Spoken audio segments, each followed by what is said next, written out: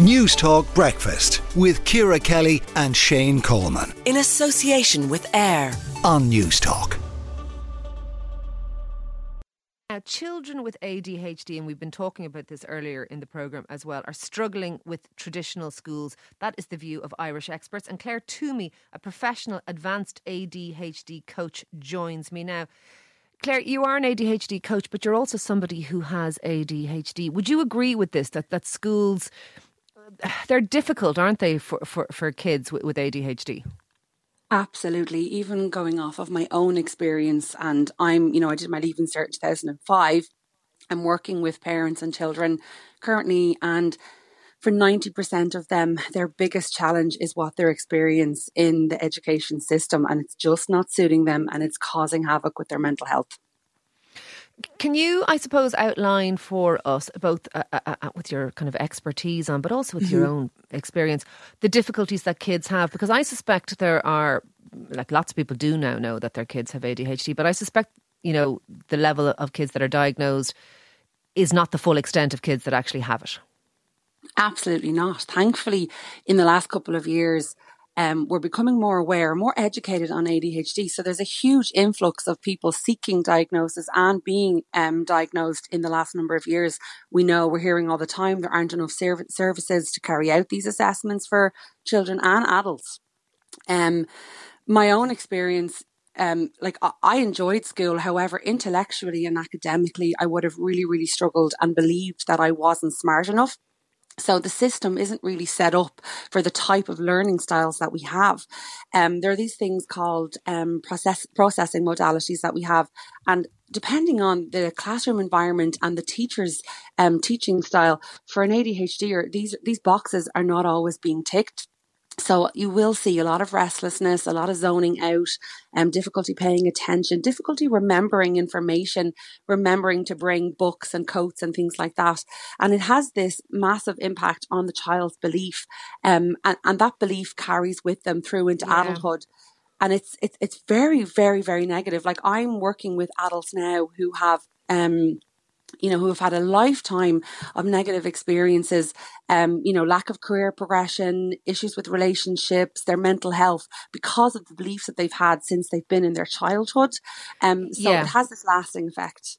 Because my understanding is that it affects your academic performance, it affects your social interactions, and it affects your abilities to kind of navigate your way through the daily tasks of living as well, because of the kind of the chaotic element of it.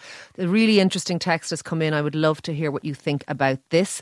I've taught in a number of schools over the years where there were examples of serious misbehaviour involving those with alleged ADHD. Their behaviour seems to stop in the presence of middle and senior management. Of course, some people won't want to hear that. That sounds to me like that is somebody saying ADHD is an excuse.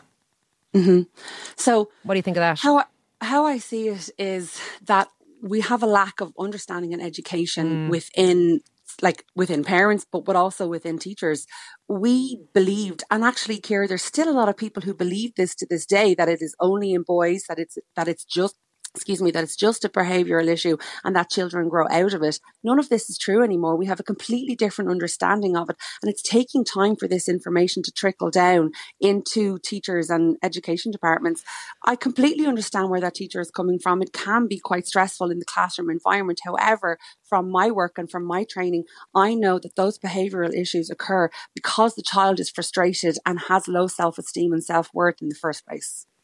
They also do struggle to sort of sit still and behave in certain ways, and they have high levels of impulsivity. I just to say, I have some experience of this in my own family, and yes. My experience is that you go into, particularly in primary school, 1 year, you'll have a teacher who works really well with their child and manages to navigate it really, really well. And the next year you have a teacher who says your child is bold and you're literally in and out of school like a yo-yo. It doesn't seem to me to be uniform how teachers respond to this, or perhaps how teachers understand this. Is that an issue for kids? Absolutely. And so many parents will, relate to what you've just said there, Ciara. The thing with ADHDers is that they can succeed, they can study, they can pay attention, but they need the environment to suit their learning styles. ADHDers have an interest-driven based nervous system. And if there's not enough stimulation in the subject or interest in the subject or in the way that it's being taught, it leads to boredom for them, and the brain looks for stimulation elsewhere, i.e. restlessness, talking to classmates, misbehaving, moving around the classroom. And of course, we know what the system is like, and it doesn't really accommodate that kind of fidgeting. No. A lot of my clients aren't allowed to bring fidget toys or fidget rings into the classroom. They're not allowed to move around the classroom.